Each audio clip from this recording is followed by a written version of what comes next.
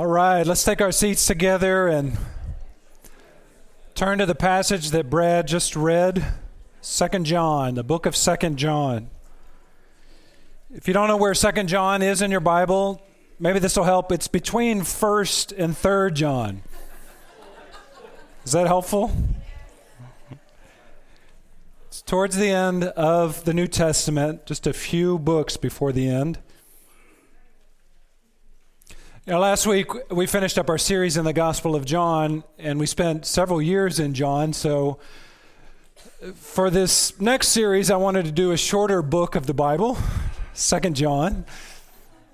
And actually, we're going to work through this book today. I was ready to move past the Gospel of John. You know, that's a bittersweet thing to finish up a book. But, I wasn't quite ready to leave the corpus of John the Apostle's writings in the New Testament. So that brings us today to this book, to 2 John, a book about truth and love. If you want a summary of this entire book, Truth and Love, there it is. A few years back, a book came out by Gary Chapman, best-selling book called The 5 Love Languages. Do y'all remember this book? I know many of y'all have read and been edified by this book. And the premise of that book, if you remember, is that there are certain ways that people give and receive love. And Chapman distills our love languages to 5. Physical touch, words of affirmation, quality time, acts of service, and gifts. And what Chapman encourages as a counselor is he encourages men and women to do, married couples, is to find the love language that best communicates to your spouse and use it to express your love for them. Now, this is tricky. This is not an exact science. You know, my wife, I've said before, like 4 out of the 5 love languages. She wants those 4. And I know a guy who said that his wife's love language is whatever language he's not speaking to her at that time. So, you got to stay on your toes with these things. But I think that book met a need in the church and has been edifying for many people. So here's a question for you this morning as we get started with the second letter of John and the Apostle John. What is John's love language? What is John's love language? Here it is. It's truth. That's his love language. If he was here this morning, he would tell you, Harvest Decatur, I love you. Jesus loves you. And that love that we have, that love that we share is bound up in truth. In truth. And you might say, well, what does that mean? And maybe some of you are kind of surprised by that because John's kind of like the apostle of love. Outside of Jesus, the person in the New Testament who is the most loving of everybody else is probably the Apostle John. If you remember, he's the one whom Jesus loved. He's the one who laid his head on Jesus' chest in the upper room during the Last Supper. He's the one in his letters that's always talking about loving God and loving one another and loving the gospel. I'm calling him the apostle of love. He loved Jesus that much, and Jesus loved him too. And yet, when John talks about love, it's not in the way that a lot of people talk about love in our day. It's not like an anything goes kind of love. It's not a love that's more closely associated with infatuation or sentimentality. All throughout this book, all throughout 2 John, John keeps saying again and again, love in the truth. Truth and love. These two things need to go together. And that's so foreign to the way that we understand love in our culture today, isn't it? I'll give you an example. Craig Blomberg says this. You can read this on the screen. He says, the need for genuine Christ-like love remains as great today as ever. Yet one of our greatest problems is defining love. Popular culture and literature, music, advertising, and the visual arts uses this word love to mean just about everything except what the Bible means by it. So even Christians are easily misled into thinking love is primarily a feeling, something that you fall in or out of. We equate it with lust or sexual intercourse, speaking of one's lover or making love.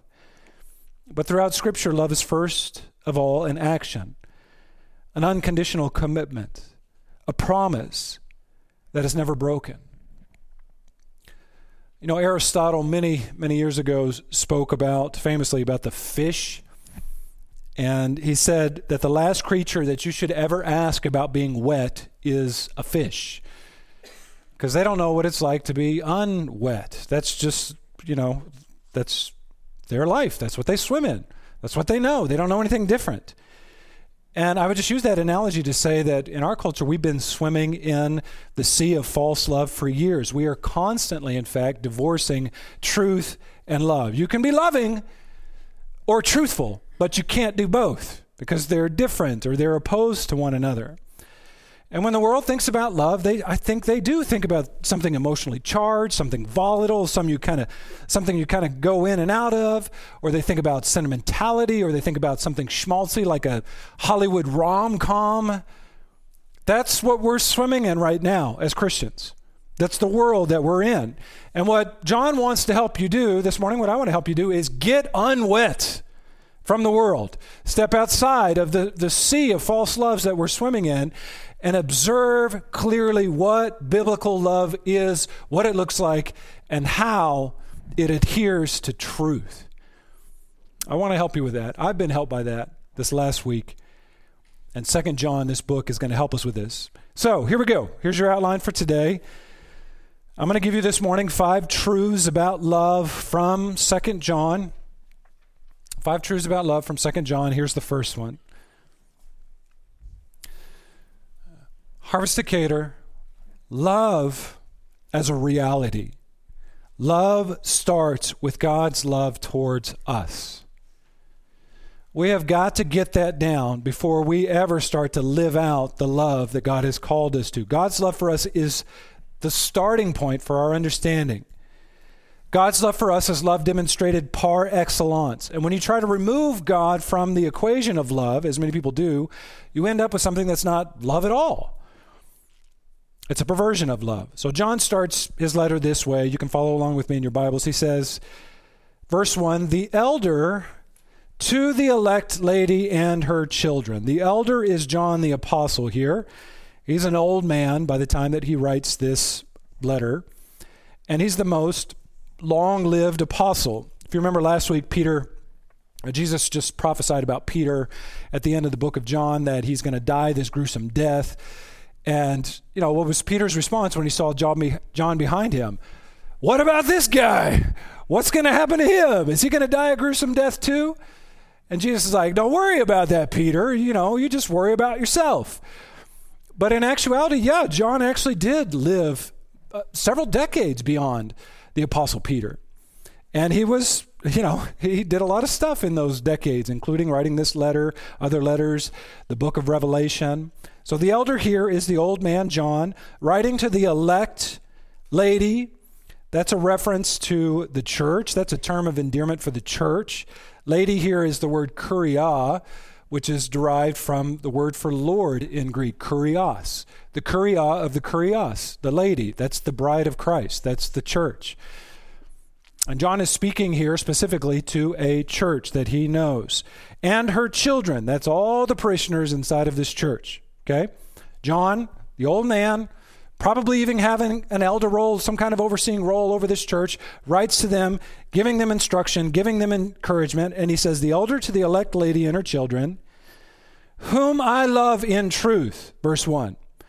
Not only I, but also all who know the truth, because of the truth that abides in us and will be with us forever.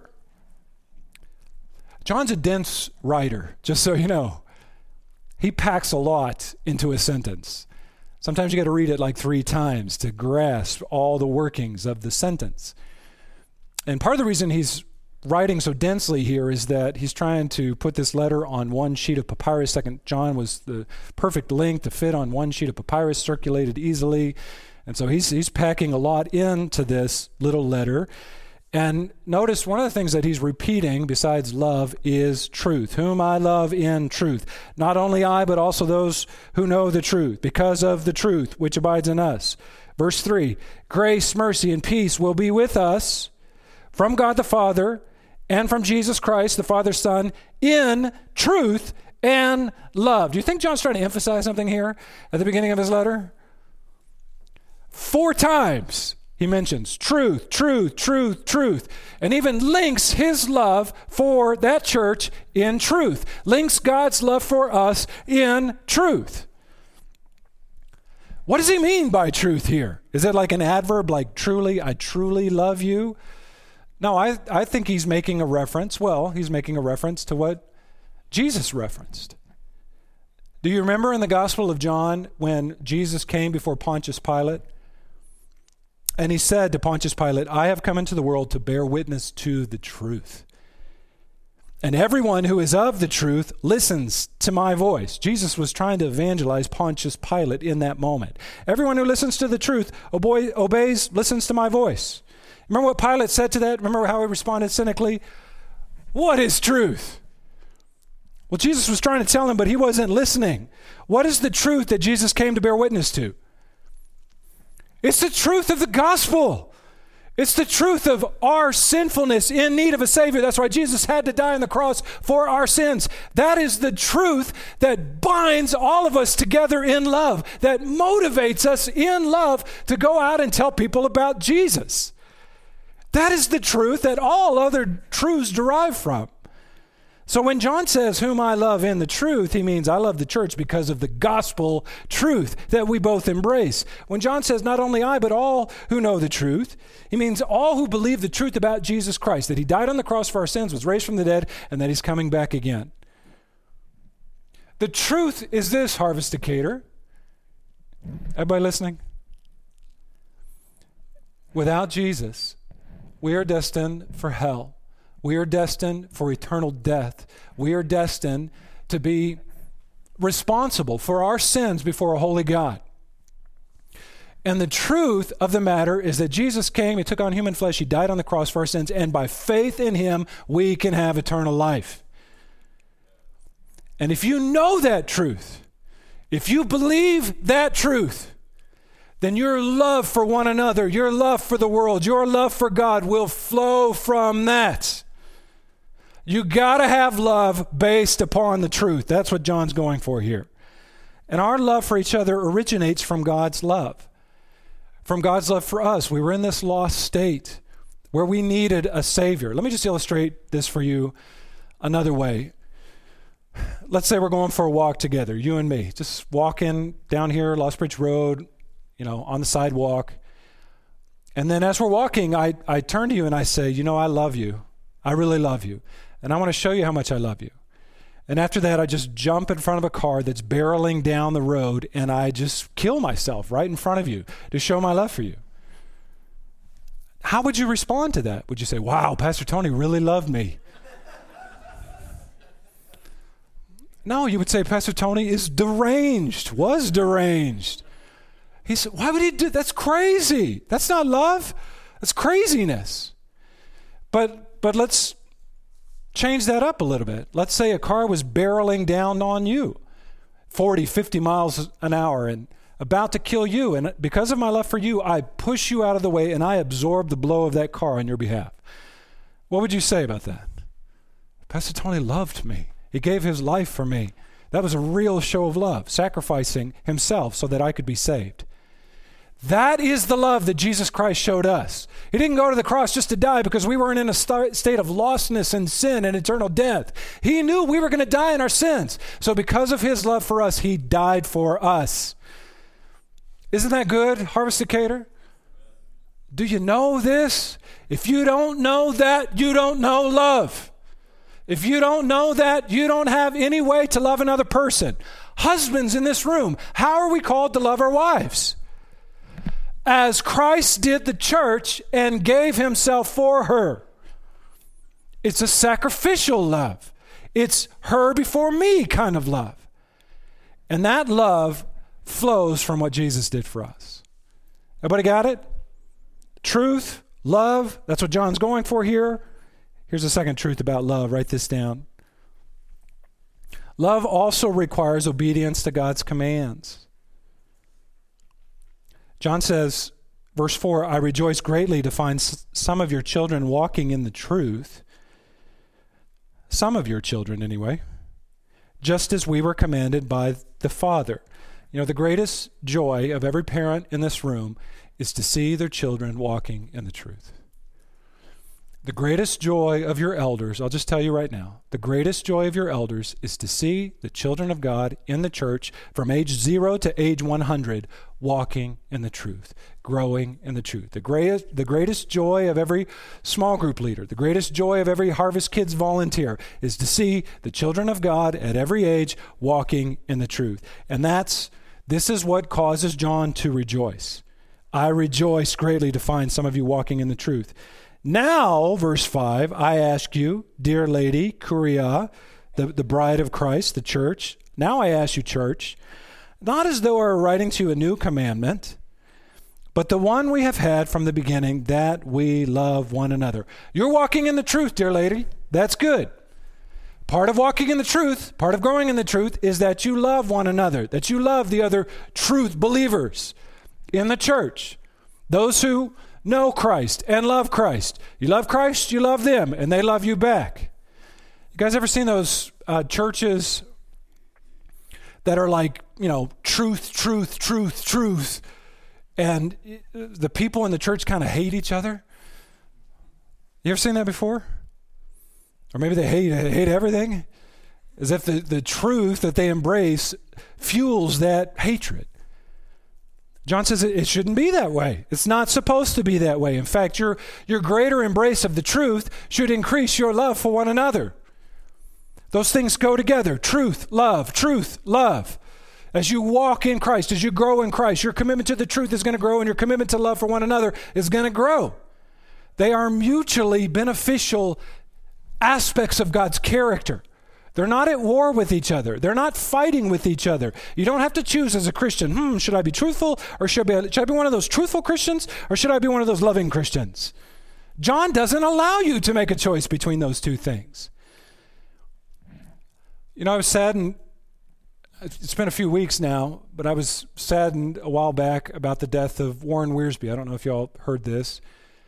Good, godly pastor, Christian man, author, one of my favorite people in the world to read, and so faithfully served the Lord as a pastor many years at Moody Church and other places.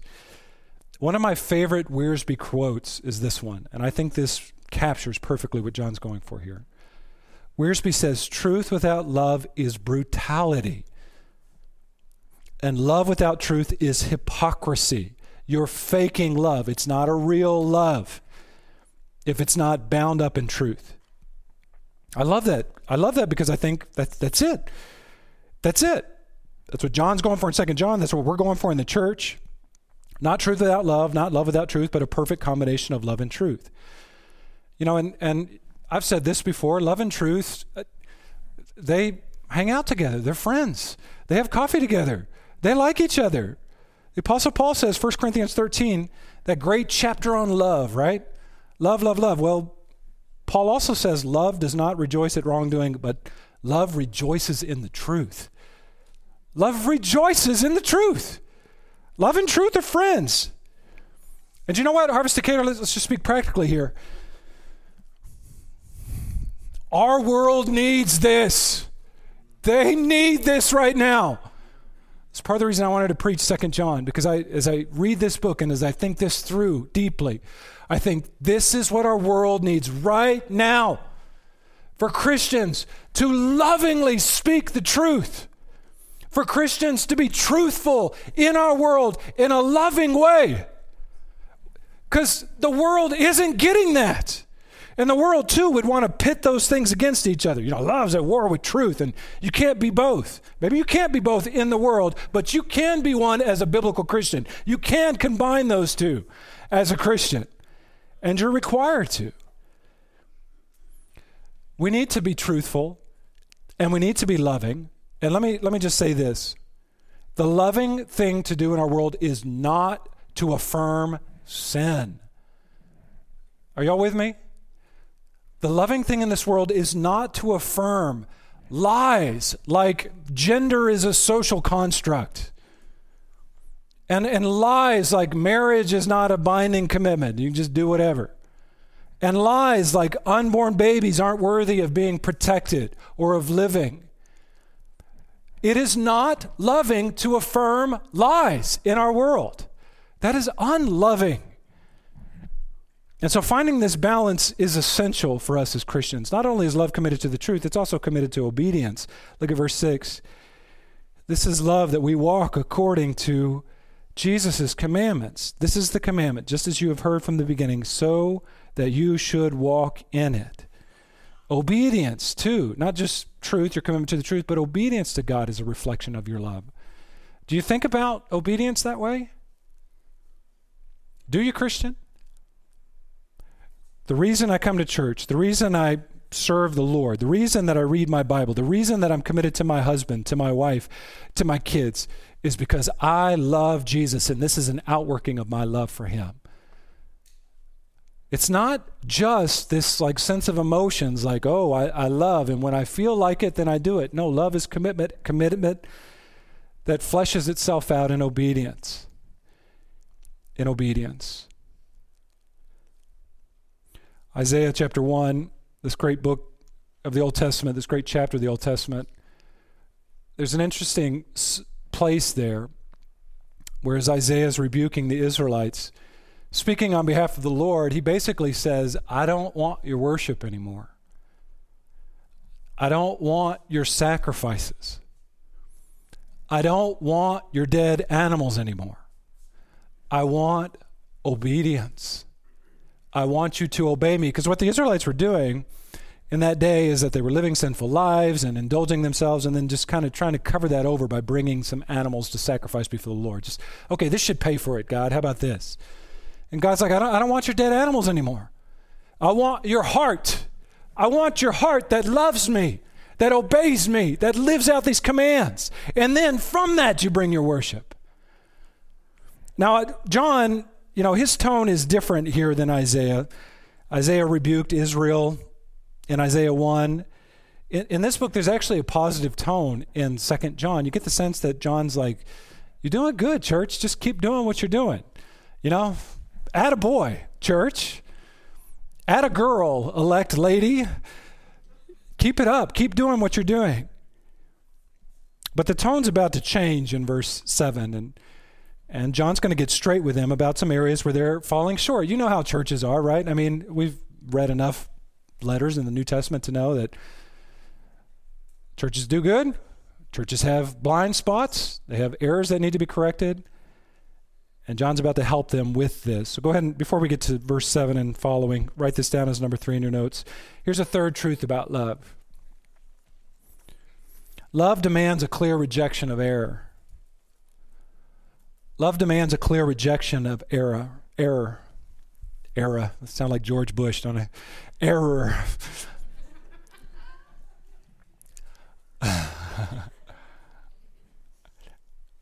Alistair Begg says about verse 7 and following, he says it's as if the Apostle John is putting a skull and crossbones over this next section to warn the church about poison. There's poison out there. What's the poison? Verse 7, for many deceivers have gone out into the world, those who do not confess the coming of Jesus Christ in the flesh. Such a one is the deceiver and the antichrist. Skull and crossbones, poison. Watch out for this, church. Watch yourselves. Verse 8, this is the first command in this book. Watch yourselves, so that you may not lose what we have worked for, but may win a full reward. So here's the error that we need to reject according to John. And I don't know why he's commenting on this. I don't know if they were having an issue in the church, or maybe they were tolerating this, or maybe it was just such a widespread problem that he felt like he needed to address this and deal with this. And maybe it was. We're talking about 40, 50 years after Jesus' death, and so now there's some heresies that are starting to set in the church and spread that happened even before in the days of Paul, when Paul was writing his letter. And so basically what John is saying here is, listen, church, I love you. You're loved. Your love is committed to the truth. Here's an error that you need to watch out for. And as part of your love for God, you will get rid of this. It's a truth that compromises the gospel. It's a truth that says that Jesus didn't come in the flesh. It's a truth that says that Jesus isn't returning in the flesh, that he isn't raised from the dead. And there might have been other kinds of untruths that were circulating at this time that he's warning them about. The reason I do think this was an issue, a prevalent issue in this time, is because John addresses it repeatedly. The first time was in 1 John chapter 2, verse 22, where he says, "Who is a liar? Who is the liar but he who denies that Jesus is the Christ, the Messiah? This is the Antichrist, he who denies the Father and the Son." Then later in 1 John 4:3, John writes, "Every spirit that does not confess Jesus is not from God. This is the spirit of the Antichrist, which you heard was coming and now is in the world already." What John's referring to is people who are circulating in the churches, talking about Jesus, and they are antichrists in the sense that they are anti-Christ. They are against the truth of the gospel about Christ. And they're a type, you might say, of the future antichrist that will come, that's recorded in the book of Revelation. And in John's day, we know this, there were what you might call proto-Gnostics that were circulating and talking about how Jesus, he didn't really come in the flesh, he didn't really take on flesh, he wasn't really human, he was just kind of this phantom being that appeared to suffer. It was actually this Gnostic story that would circulate in John's day that went like this. When Jesus would walk on the beach, when he would walk on the sand, there were no footprints in the sand. Woo! Just kind of appeared to do that. And I don't know, maybe you could see how that would be attractive. Everybody likes ghost stories, right? And John says, don't fall for that, Christian. Jesus was in the flesh. Jesus did become human. Jesus is human, fully God and fully man, and he still is, by the way. And this is an essential church doctrine that John's willing to die on a hill for, even put people outside of the church for. Listen, Harvest of Care, let me say this. What he's essentially telling them is don't believe these falsehoods. And you could quote me on this. Unbelief as a Christian is just as important as belief. Did you know that? In your life right now, unbelief is just as important as belief. Here's what I mean by that. John Stott says this. You can read this on the screen. Unbelief can be as much a mark of spiritual maturity as belief. We should avoid both extremes. First of all, the superstition which believes everything. Ooh, there are no footprints on the sand when Jesus was here? Wow. Don't believe that. You need to unbelieve that, Christian. And then also, Stott says, the suspicion which believes nothing. Those are both evidences of immaturity. You've got to unbelieve some stuff about Jesus that circulates in our day. When the Jehovah's Witnesses come to your door and say, Jesus isn't God, he never said he was God, you've got to unbelieve that. Are y'all with me? Or disbelieve it. Choose your verb of choice there. When Mormons come to your door and say that Joseph Smith was a prophet of God and Satan and Jesus are brothers, you've got to unbelieve that. I'll even go further than that. When prosperity preachers come to your door and tell you that God's utmost purpose in your life is for you to be healthy, wealthy, and happy, as long as you have enough faith, you've got to unbelieve that, Christian. That does not square with what Scripture says. That's superstition, honestly. And by the way, the most loving thing that you can do for those who come to your door, who are caught up in those lies, caught up in those false teachings, is tell them. Don't affirm what they're saying. Say, oh yeah, we believe in the same God. You don't. You don't believe in the same God. And don't say, let's just hold hands and sing Kumbaya. What does it really matter? Don't do that either. That's not good for you. That's not good for them. That's not good for the truth. John would not be pleased with that.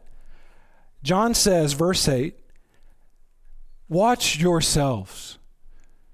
Watch over your doctrine. It says elsewhere in the New Testament. The word here for watch is the Greek word blepo. It means look, see, pay attention. It's actually the same word that Paul uses in Philippians 3 when he says, look out, watch out for the dogs. Look out for the evildoers. Look out for those who mutilate the flesh. Both John and Paul want us as the church to watch out, to guard our doctrine, to guard the truth, and not buy into the lies that circulate about Jesus. Watch yourself, says John, so that you may not lose what we have worked for, the building of this church of yours, but may win a full reward. And as part of this Watch yourselves' language. John says this in verse 9. He says, everyone who goes on ahead and does not abide in the teachings of Christ does not have God. Whoever abides in the teaching has both the Father and the Son. This is one of those passages you got to kind of scratch your head and be like, okay, now what was happening? There were people that said, I'm a Christian, but I'm going beyond what Christ taught. How can you be a Christian who goes beyond Christ?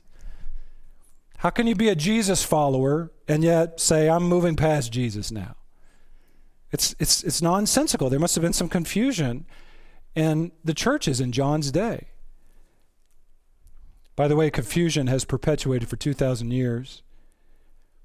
Joseph Smith went on ahead and did not abide in the teachings of Christ. He had to make some stuff up. He had to add to Jesus' teaching. And now millions of Mormons are being led astray from the truth. Charles Taze Russell went on ahead and did not abide in the teachings of Christ. And now Jehovah's Witnesses lead millions of people away from the truth. Mary Baker Eddy went on ahead and did not abide in the teachings of Christ. She had to add something to it. And now Christian Science leads millions, maybe not millions, thousands of people away from the truth. Confusion, confusion, confusion. You better watch yourself, Christian. You better be on guard. You better know the truth and believe the truth and be on alert when other people proposition error to you. Speaking of confusion, speaking of error, I was listening to a podcast a while back, Al Mohler's The Briefing, and Mohler mentioned that there's this major lobbying group with atheists and humanists and other non-believer member organizations.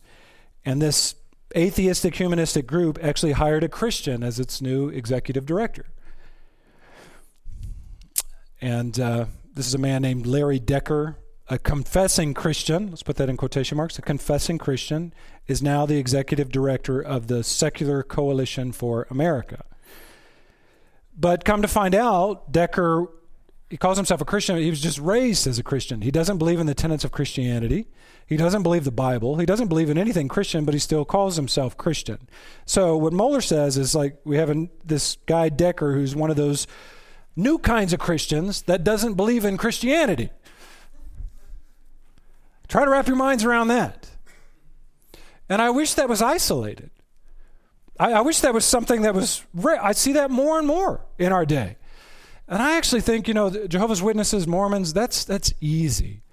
That's actually the easier thing to identify and point out as error. What I'm really concerned about in our day is people who use the Christian label and they don't espouse Christianity at all. They wouldn't pass the 2 John test. And I think we're actually reaching a place where the word Christian is so doctrinally ambiguous that it's not even helpful. So, I don't know what you call us now. I could add a lot of adjectives. Bible-believing, born-again Christians, real Christians, whatever we are, we got to watch out for those people who pretend to be us and aren't. Are y'all with me? And that's why John said in 1 John 4, verse 1, to test the spirits. And that's why he says here in verse 10, look at verse 10.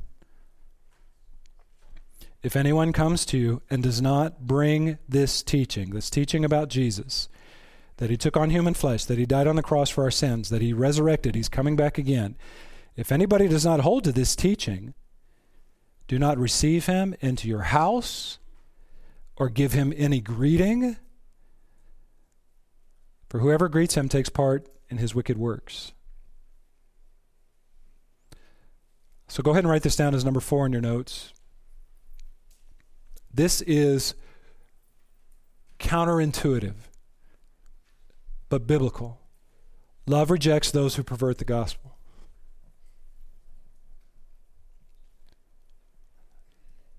Love rejects those who pervert the gospel. You might say, Pastor Tony, that's so unloving. That's so unloving to do that.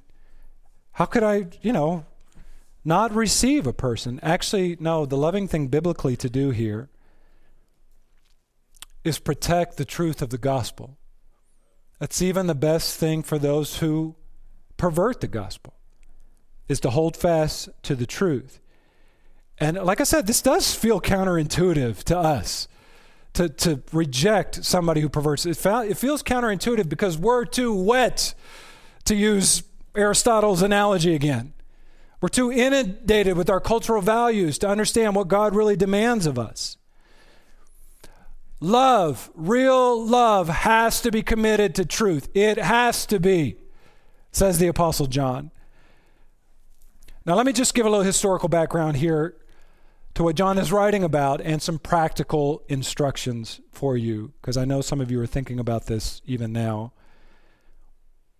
I want to be clear about this. In the ancient world, to receive someone into your house was an act of hospitality, yes, but it was a symbolic gesture of commonality. To receive somebody into your house like this was saying, they're with us and I'm with them. And what John and Paul and other traveling teachers would do is they would go from city to city, from house to house, and they would stay with people. And you would welcome them into your house. You would allow them to teach and to be a part of your community and take part in the community. There was no Priceline or Hotwire. You didn't stay at hotels or inns because those places were renowned for being houses of ill repute and brothels and so forth. So you had to stay with believers. And so, what John is getting at here is that you need to protect the purity of the brotherhood. You need to protect the purity of good doctrine. And when you allow somebody into your house who's going to be a part of the family of God, you need to make sure that that person is a shepherd and not a wolf. Don't let the wolves into your house. Don't communicate to the church and to your children and to the people in your community, these wolves are with us. These wolves are just like us. You have to draw a line in the sand. Now we need to be careful here because even in the life of Jesus was interacting with unbelievers. Jesus he was even accused of being a wine bibber, right? Somebody who was partying with unbelievers. John is not saying that we shouldn't evangelize, we shouldn't reach out to people, we shouldn't invite people in our homes, show hospitality to unbelievers. This is not just unbelievers, these are wolves. These are people that have perverted the truth and are going around teaching it. There needs to be a clear line of demarcation. Shepherd, wolves. Shepherd, wolves. Don't let the wolves into your house. Does everybody understand? And here's, I know what you're thinking. You're like, okay, Pastor Tony, when the JWs come to my house, and they're there all the time on my block. When the Mormons come to my house, they're dressed so nice. They have all this paraphernalia. What should I do? Should I let them into my house? Should I offer them a cold beverage? What should I do? Here's my answer. It depends.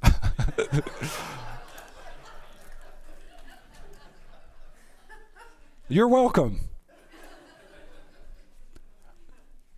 It depends on how you frame that.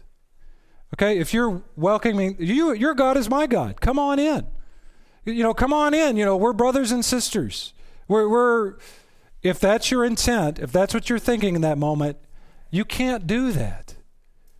And be obedient to 2 John. You can't. I'm sorry. But if your intent in that moment, and it's clear, and I know some of y'all do this, and I'm okay with this. If your intent is to bring them into your home, to be kind to them, to correct their error, to evangelize them, to lead them to the truth about Jesus Christ, then I think you can do that and still be obedient to 2 John. I will say this, though, just as a word of warning. You need to be clear about what you're doing with your children, that they are not us and we are not them. And we're doing this in an effort to correct their error and maybe even lead them to the truth. You need to be clear about that with your neighbors, because as your neighbors see JWs going to your house, you're like, oh, are they JWs or what? You need to be clear. What John wants here is clarity between wolves and shepherds, between those who belong to the truth and those who are perverting the truth.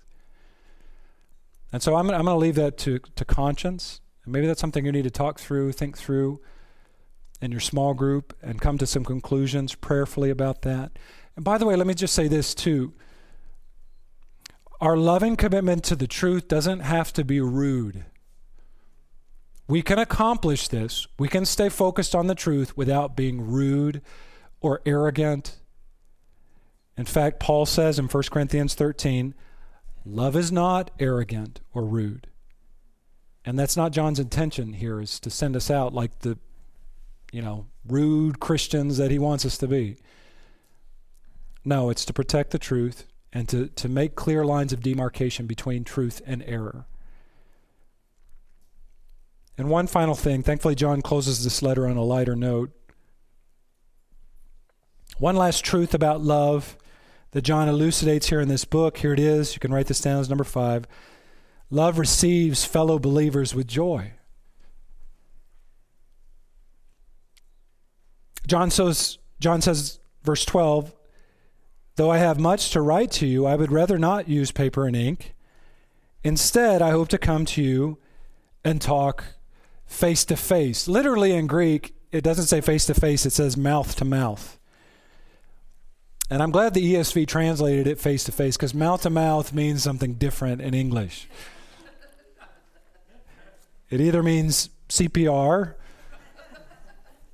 or some guy making out with his girlfriend. That's definitely not what John is talking about here. What he's saying here, and he's saying it with a lot of tenderness, he's saying, I want to see you face to face. I don't want to just write everything down here, because that's less relational than talking with you in person. For what it's worth, I'm glad John did write this down, because now we can benefit from it 2,000 years later. But he does say, I hope to come to you and talk face to face. Why? So that our joy may be complete. There is joy when believers come together. Love receives fellow believers with joy. And then John writes, verse 13, the children of your elect sister greet you. In other words, John is saying, a sister church, here where I am right now, greets you. Your sister. And I like that. In fact, I think I'm going to use that the next time I preach in Croatia. I'll say your sister church, Harvest Decatur, greets you all the way, thousands of miles away in Decatur, Illinois. Love receives fellow believers with joy. Harvest Decatur. Love receives fellow believers with joy. Do you love fellow believers? Are you joyful to see them? Might say, sometimes I am. Do you love fellow believers? You might say, Pastor Tony, I love Jesus, but I don't like Christians. No, you don't. If you don't like Jesus' followers, you don't love Jesus. The Bible says that clearly. If you do love Jesus, you'll love fellow believers. And you know what? I've said this before. I think it bears repeating. You better learn to love them, because you're going to be spending eternity with them. So there. Let me ask you this. It's Memorial Day weekend. This is the time when a lot of us get, I think, very thankful for those who have sacrificed for our country. And we display a love for our country. Do you love your country? I do. I love my country, even with her flaws. But I'll tell you this, you're not taking this country, you're not taking the United States of America on into eternity. Did you know that? And besides, the way, when we get to eternity, it's not a democracy. You don't get a vote. It's a monarchy. Jesus is king, and we bow down and we worship him. We're not taking the United States of America into eternity. We are taking our brothers and sisters in Christ in this room. So you better learn to love them. And greet them with love. And greet them with joy. For what it's worth,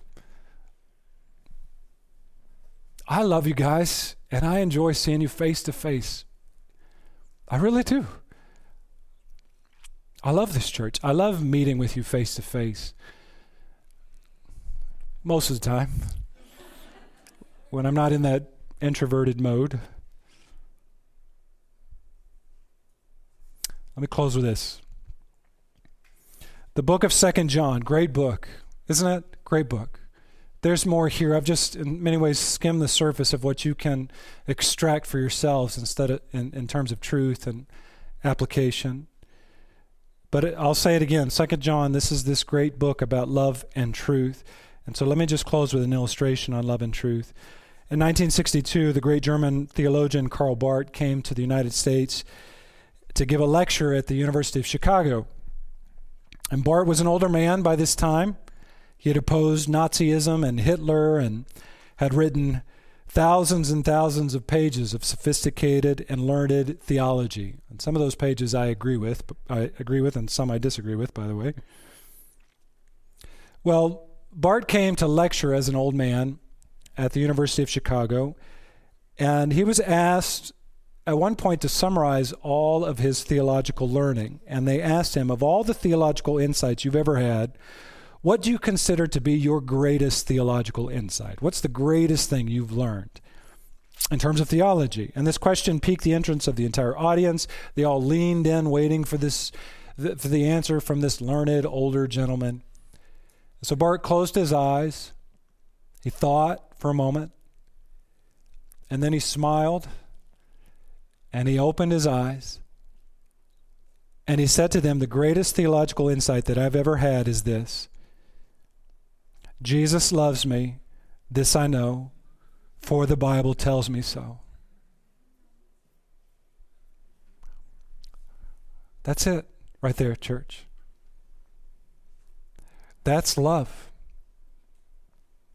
That's the love that we embrace by faith, receiving the grace that God gives us. And when you get that, when you really get what Jesus has done for you, what you deserved, and how Jesus loved you and protected you from that, then you know how to love. Then you know how to love other people. Let's bow in a word of prayer together and ask for God's help in this.